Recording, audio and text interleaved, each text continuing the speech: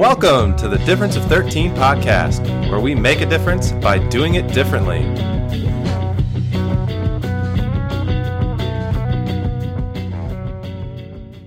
All right, podcast 8. We're just cranking through these, aren't we? I'm just chilling. I'm going with a new look this week. It's pretty spectacular. Yeah, I was challenged to make the video more interesting. Yes. So this is about the extent of my imagination. So yeah, it's definitely more interesting. Here you go. I'm not sure I can keep this the same way the whole yeah, time. I'm not sure I can look at you while you're doing that. If you're listening to this podcast, you definitely need to go see this on YouTube. I look absolutely ridiculous. It's awesome. So, all right, yeah, I can't do this anymore. No, Sorry, thank you. Not Tuck my that look. chain back. Yeah, tuck that chain back. So, welcome. We are so excited. We have one of our strength coaches with us, actually the strength coach. Yes. Alex. What's up, guys? So, we're going to brag on her a little bit. She's kind of like the strongest woman around. Yeah. I mean, kind of. I mean, so North Carolina state champ record holder, sorry. State champ is, I apologize. Sorry. Please don't deadlift me. Please don't hurt us. And deadlift and bench press. And she joined our team just about a little over a month ago. And we are super excited to have her. She's done amazing things with our programming. Great addition. Yes, a lot more and more women are joining our team. I know. That's why the team is getting better. I can't dispute that. But Alex, why don't you tell us a little bit about yourself? But today we're talking about mind over matter, and so that's why we thought it'd be great to have you on. You know, being a champion, a record holder like that, there's clearly going to be some mental elements that you've had to overcome and push through, and we're hoping that you can give some of our listeners some tips on that. But why don't you give us a little background on who you are, how you got here, and how the heck is the strongest woman in North Carolina? Why is she training golfers? Yeah, definitely. So I am Alex Cassella. I'm from originally upstate New York and came down here about 3 years ago. Did the same thing up there that I'm doing down here. Started as I went to school most of the time up there, but for exercise science. Always wanted to be in the strength coaching realm. Always wanted to train athletes. Played basketball through college, and that was my main niche forever, and it was just my passion. So ultimately wanted to kind of continue training down that realm, train basketball players, and then just kind of got into all training general athletes. So we got to play one-on-one. I didn't realize. I forgot you were a basketball player. Yeah, for sure. Fun sport too. Yeah. I haven't touched the ball in many years. You've got a little bit of a height advantage on her. That's true. Everyone had a height advantage on me, though. You two have that in common. Right? Yeah, we were short. It's all right. So how'd you get into golf? Now, you've got a pretty, one of the reasons we hired you is your resume and you've gotten to train under some pretty awesome coaches and leaders in the sport and performance world. Why don't you tell us a little bit about those experiences? Yeah, I've been to quite a few places training under people. When I was in upstate New York, I was at Syracuse University interning under a couple of the strength coaches there for lacrosse and football. What year were you up there? This was, it was after I graduated college. So like 2014. Okay. My sister actually played lacrosse at really? We're learning so much on that. Yeah, there we go. Yeah. So she would have graduated in you guys might have overlapped. Were you there when Gary Gate was there? Was he the coach for the women's lacrosse team? I don't think so. Okay, maybe not then. Never mind. That would have been cool. Yeah, I was just there for the summer So too, close. like working summer camps and working the summer leagues and everything. Cool. So after that, like there's Lemoyne College, which is near Syracuse University as well. Worked under the strength coach there. Learned a ton there as well, and then shortly after that, moved down here. Got into personal training and interned under Mike Young at Athletic Lab close to here, who was also a fantastic coach. Definitely lucky to train under a lot of people, and ended up independent contracting as a trainer at a country club, and that's how I kind of got into the golf and tennis. Got more with the golf and tennis athletes. Worked for there about 8-9 months. And that was a challenge because it was definitely different than any kind of athlete I've ever trained. It's mostly like high intensity sports that I'm used to training, like the football, lacrosse, basketball. Challenging and different, but Did not hate it at all. Actually really enjoyed it and was kind of surprised to find that I did like it. So it was a good change. And as a trainer, and where have you seen mind, you talk about mental blocks a lot in sports and just in health and wellness, where have you encountered that? You've obviously worked with an array of athletes. Where have you seen those blocks occur? What sort of strategies in either your, continuing professional development or just the strategies that you've seen other coaches use? What sort of stuff sticks out to your mind? I think the top couple of things that you've done that have been successful. Yeah, all over the place. I mean, mindset is huge, especially for athletes. I mean, you can go into practice or a game having the crappiest day. If your mind's not there, you're not going to perform. So I've seen a lot of athletes use things such as meditation or just their own routine kind of to hype themselves up, get themselves in that mindset. I know for myself, I'm the same. Like, if my mindset's not there, you're not going to have the best day of training. It's great to kind of see how different athletes cope with it. It's just for like general population too, training just like weight loss clients. Like, I think it's more accountability that really keeps their mindset going as a personal trainer, having someone to go to every day. The people that you're around on a daily basis, I think, has the most impact on your mindset as an athlete or general just weight loss person. They say like you're the average of the 5 closest people you hang out with or something. I think that has a big thing to do with people's attitudes and mindsets on a day-to-day basis. So I've seen a lot of people who are just, because they train with a trainer, they have that accountability, they're ready to go. They have a bad day, but they come in and their mindset's there because they know they have those people around them who are pushing them, supporting them, and that helps with their mindset, helps with their training, helps with their performance. What about, obviously, the stellar athlete that you are? Yes. Maybe you can speak to those who are not as athletically gifted as you. I think mental blocks apply across all age groups, across all sports, business, even just parenting. And mindset is just huge in terms of being happy. I think talking about, I don't know, what's it called, the book Flow. Flow, yes. And just kind of the keys to being happy, the prerequisites for being happy. What sort of, in your experience in life or people you've dealt with, where have you seen mindset play an important role? Well, I mean, in everything really, and that whole idea of a lot of the book of Flow is about what's going to make me happy.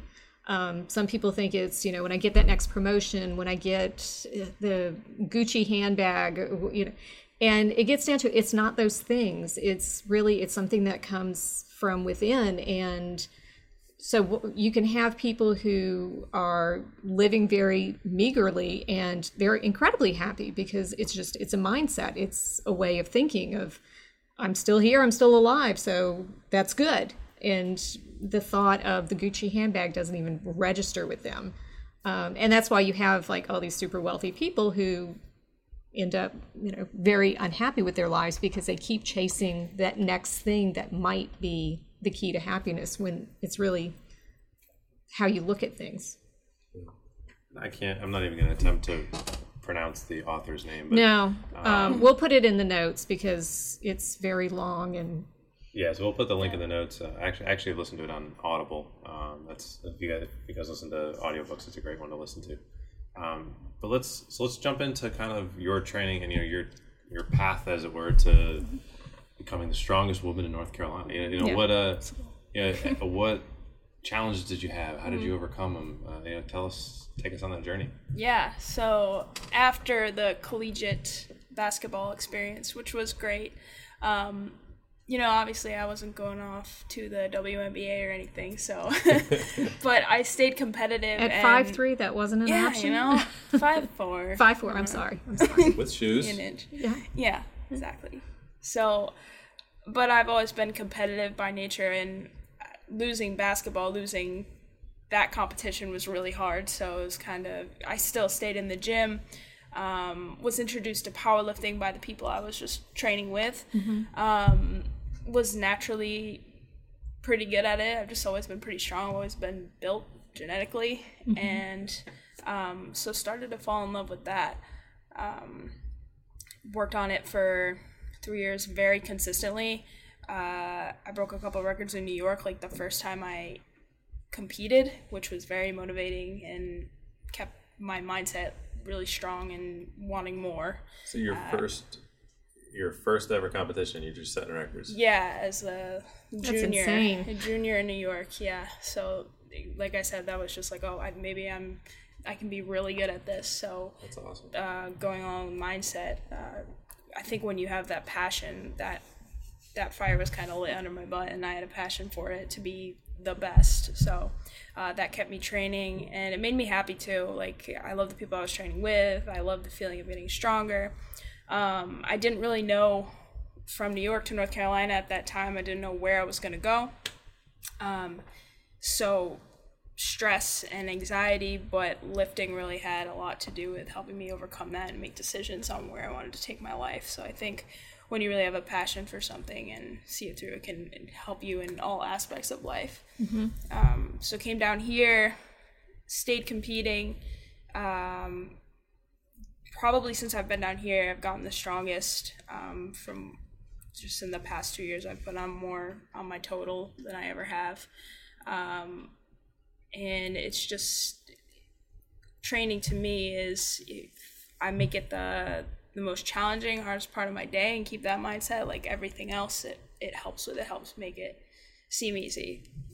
Every other stress, because training's a stress, right? So when you overcome stress in training, it helps me overcome stress in life, and that's how I really see it. You get that sense of accomplishment. Like if I can lift, I don't know how much you lift, but big heavy things. About 5 U's. Yeah, a lot of me. If I can lift these big heavy things, well then that problem at work is not such a big problem. I can manage that too. Exactly. That kind of success breeds more success. Yeah, exactly. Like you said, if I can squat 300 pounds on my back, I can overcome this stress that I have at home in life. Like, I very much relate stress in life to stress in training, and how it's very metaphoric, and how if you overcome that stress, you can overcome anything. Well, I think, like you're saying about parenting, I think that's an important lesson to teach our children, is that you need to let them struggle with some things and have that sense of success, that I worked for it. And they're going to stumble and fall, sometimes literally, along the way. But that's okay. It's better to do those things while they're little and sort of build that resilience of, I worked hard, I failed a little bit, but I kept going, and now I've achieved some success. If I can do that with, learning how to ride a bike, and I scrape my knee and I live to tell about it, then as they get older, those challenges can be bigger and they're better able to handle those. But if we shelter them from every trauma, then they never learn. Yeah, I think that's one of the biggest things I see in training with our kids. I mean, obviously we train golfers, so we have some families and kids that are pretty well off, and I think you probably see it a little bit more so in that demographic. But these sheltered kids that, God forbid anything bad happened to them, and it's like no, let them screw up. Like why? It's like, mom and dad, back up. Right. Yeah. Let the kid go shoot a million over par. Let them just get dragged up and down the course. Let them work their butt up. And I think the people that you see that struggle with that mindset, they do not end up being elite athletes. They don't end up being super, super successful in the business world or just in life. Right. Because they're not taught that being uncomfortable is okay. And in fact, I think that when we talk about flow, I think, a true flow experience, sort of what you're experiencing with when you lift, is you get so immersed in it. The challenge of that is equivalent to you and your abilities, and you struggle, and you kind of lose yourself. You lose a sense of time in that moment. But then when you come out of it, you actually gain a better sense of who you are and what you can do. Yeah. And that's actually one of the tests I do with our kids when they're new, and I'll just put a bunch of weight on sleds. I'll put a heavy sled and a light sled, and I'll just tell them, push the heavy one down, sprint the light one back, and just tell them to keep doing it, and just see when they fail.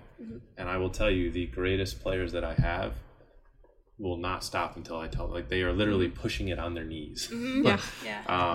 but the the softies, for lack of a better term, I mean, they do too, and they're like, oh my goodness, this is so hard, I can't do it. Yeah. And that to me tells me what kind of athlete and what type of person am I dealing with. And I think there's definitely a very close relationship. I don't know statistically if there's a direct relationship, but there certainly is a trend where the kids that are sheltered and kind of mom and dad take care of every mistake that they make. They try to fix every problem that the kid has. Those are the kids that quit quickly. The kids that have had to fight for it, they're the kids that rise to the cream of the crop. Yeah. When my kids were in school, a teacher gave some of the best advice I'd ever heard. She said, especially upper elementary school, middle school, when the kids pretty much have a good sense of okay, I'm fairly smart, I'm good at school. If they're struggling in a class, let them fail. Because then they will learn from that. First off, I'm not the smartest kid in class. I can fail, but I can also recover from failure.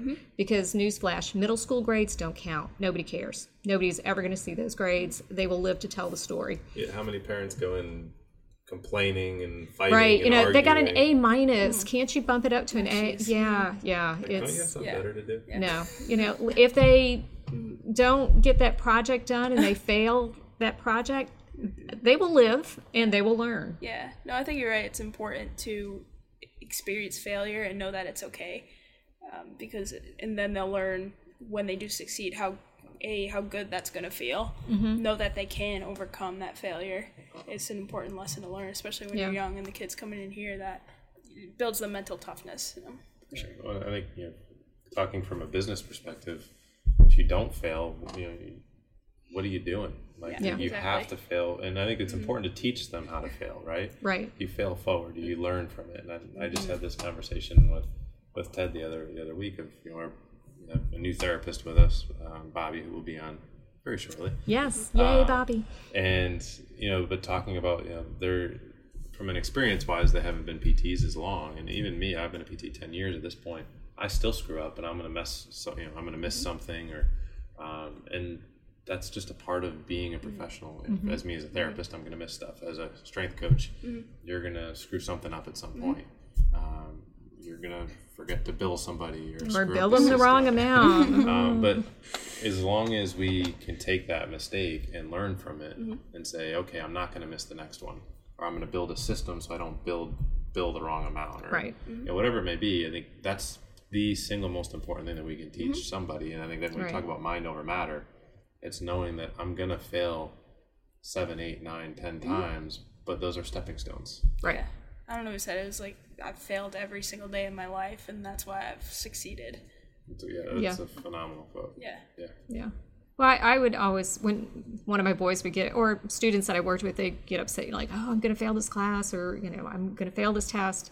And I would always ask them, let's say you do fail. What is going to happen? Well, I might have to retake the class. I might have to do this. I might have to do that. Okay, you're going to still live. You're going to still go on. You have options. Even if you fail out of school, you still have options, and you have to recognize that unless you die, you can still go on. So you can't let it get in your head, because then you will fail. And have a plan for what happens if I fail out of school.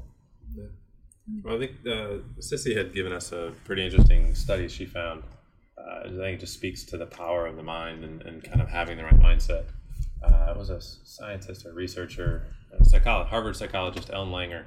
She did an experiment on a group of predominantly overweight hotel maids, and they were kind of judged by their activity levels. They should have been relatively thin and healthy because they're walking all over the place.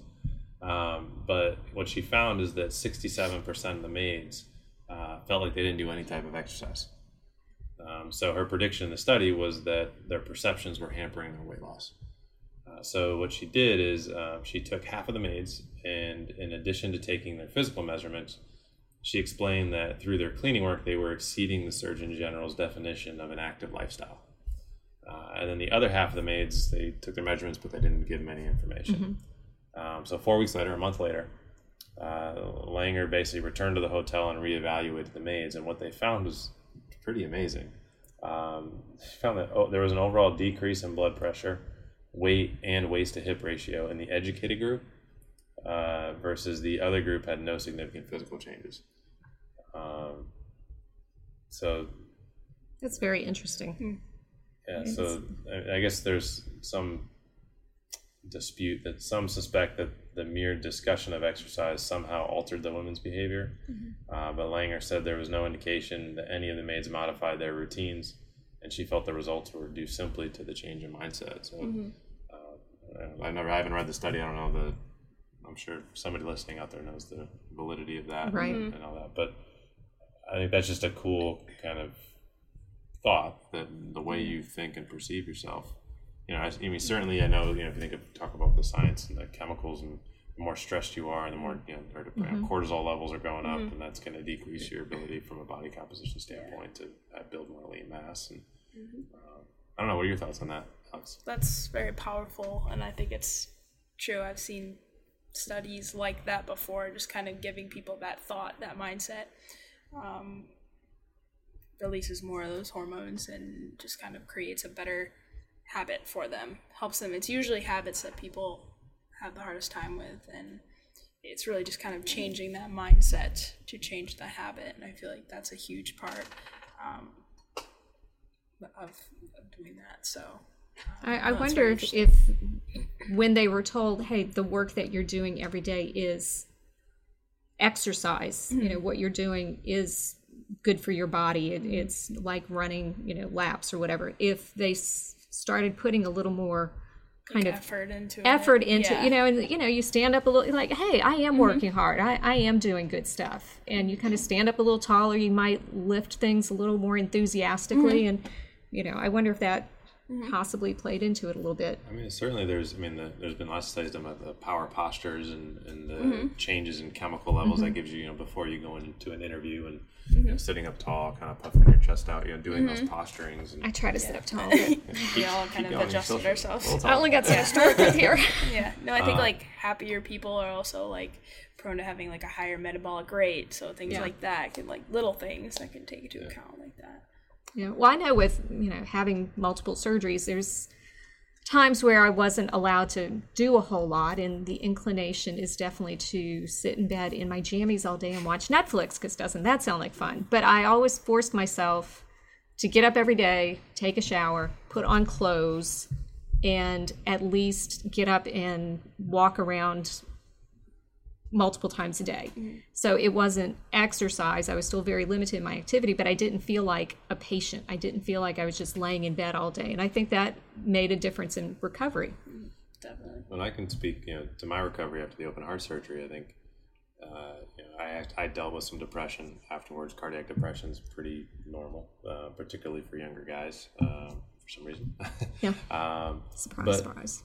But I think the mindset then was, I'm a victim, like, what the heck, this is not what they told me it was going to be, and until I kind of made that conscious decision to, all right, enough complaining, as my wife says, get out of the wallow pool, and kind of, all right, I'm going to go exercise, and even if that means that right now I can't do my normal workout, but I can go do something for 10 minutes, and then that 10 minutes turned into 12, and that turned into 20, and now at this point I can do double, where I'll go work out in the morning and then go play speed golf at night, and I'm okay. And that, I think kind of making those incremental changes and that mindset that I am empowered to do what I want to do, and forcing. I think forcing is a good term, because sometimes you have to say, get your butt out of bed. Right? Go take a shower, put on real clothes, get out of your pajamas. And it really, the days where you stay in your jammies all day, you feel like a slug. You feel like you can't do anything. But if you force yourself to get up and don't lay in the bed, go lay on the sofa. At least it's a change of venue. It's not where you sleep. Right. And I think it was interesting to me in the book Flow, he talked about you could even make watching TV a flow activity. He actually talks about TV in itself. We work all day, we get home, we're tired, we just want to sit and relax and let our brain shut off. And then actually happier people go home and they have something that puts them or produces that flow state, whether it be sewing or doing yard work or something that just they kind of lose themselves in. That most people, after the first half hour on TV, you're bored, you're on your phone, you're doing other things, right? You're just, but if you're watching say a crime show or a drama, and you can kind of actively engage with that, and you're trying to say, okay, well, who's this person going to be? If it's a mystery, or that you can, to a degree, find a sort of state of flow, but trying to be engaged and active in everything you do. Otherwise, you feel like a slug, you feel like a waste of life, and then it just perpetuates itself. Exactly. Because then you wake up the next morning like, Yeah. I didn't It's do just a anything habit yesterday. at that point. Yeah. So, any other No, words of wisdom and mindset? I think we need to wrap this one up. Though it's an interesting topic, I think it's worth revisiting again. Definitely, yeah. Yeah, for sure. I think we'll definitely get into at some point kind of we can talk about our horror stories of mindsets after surgeries. Yes. I think we talk about that's for another episode. Yeah. So, but stay tuned next week, guys. We have a huge announcement coming up. We are doing something big as a company and as a business, and we all know, and you don't. So you have to tune in next week. But like I said, as always, 5 stars. 5. on SoundCloud, on iTunes, wherever you're listening. Thumbs up so Terry doesn't get sad. I'm going to continue to use that. And anything else? I think we'll have in the notes. We will have links to the book Flow. We'll link up the study here about the maids, as well as we can put the study in about the power postures. That's I think there's actually a TED Talk on that. That's very interesting to watch too. Okay, wrap it up. So sorry. Bye guys. See you next week. Bye.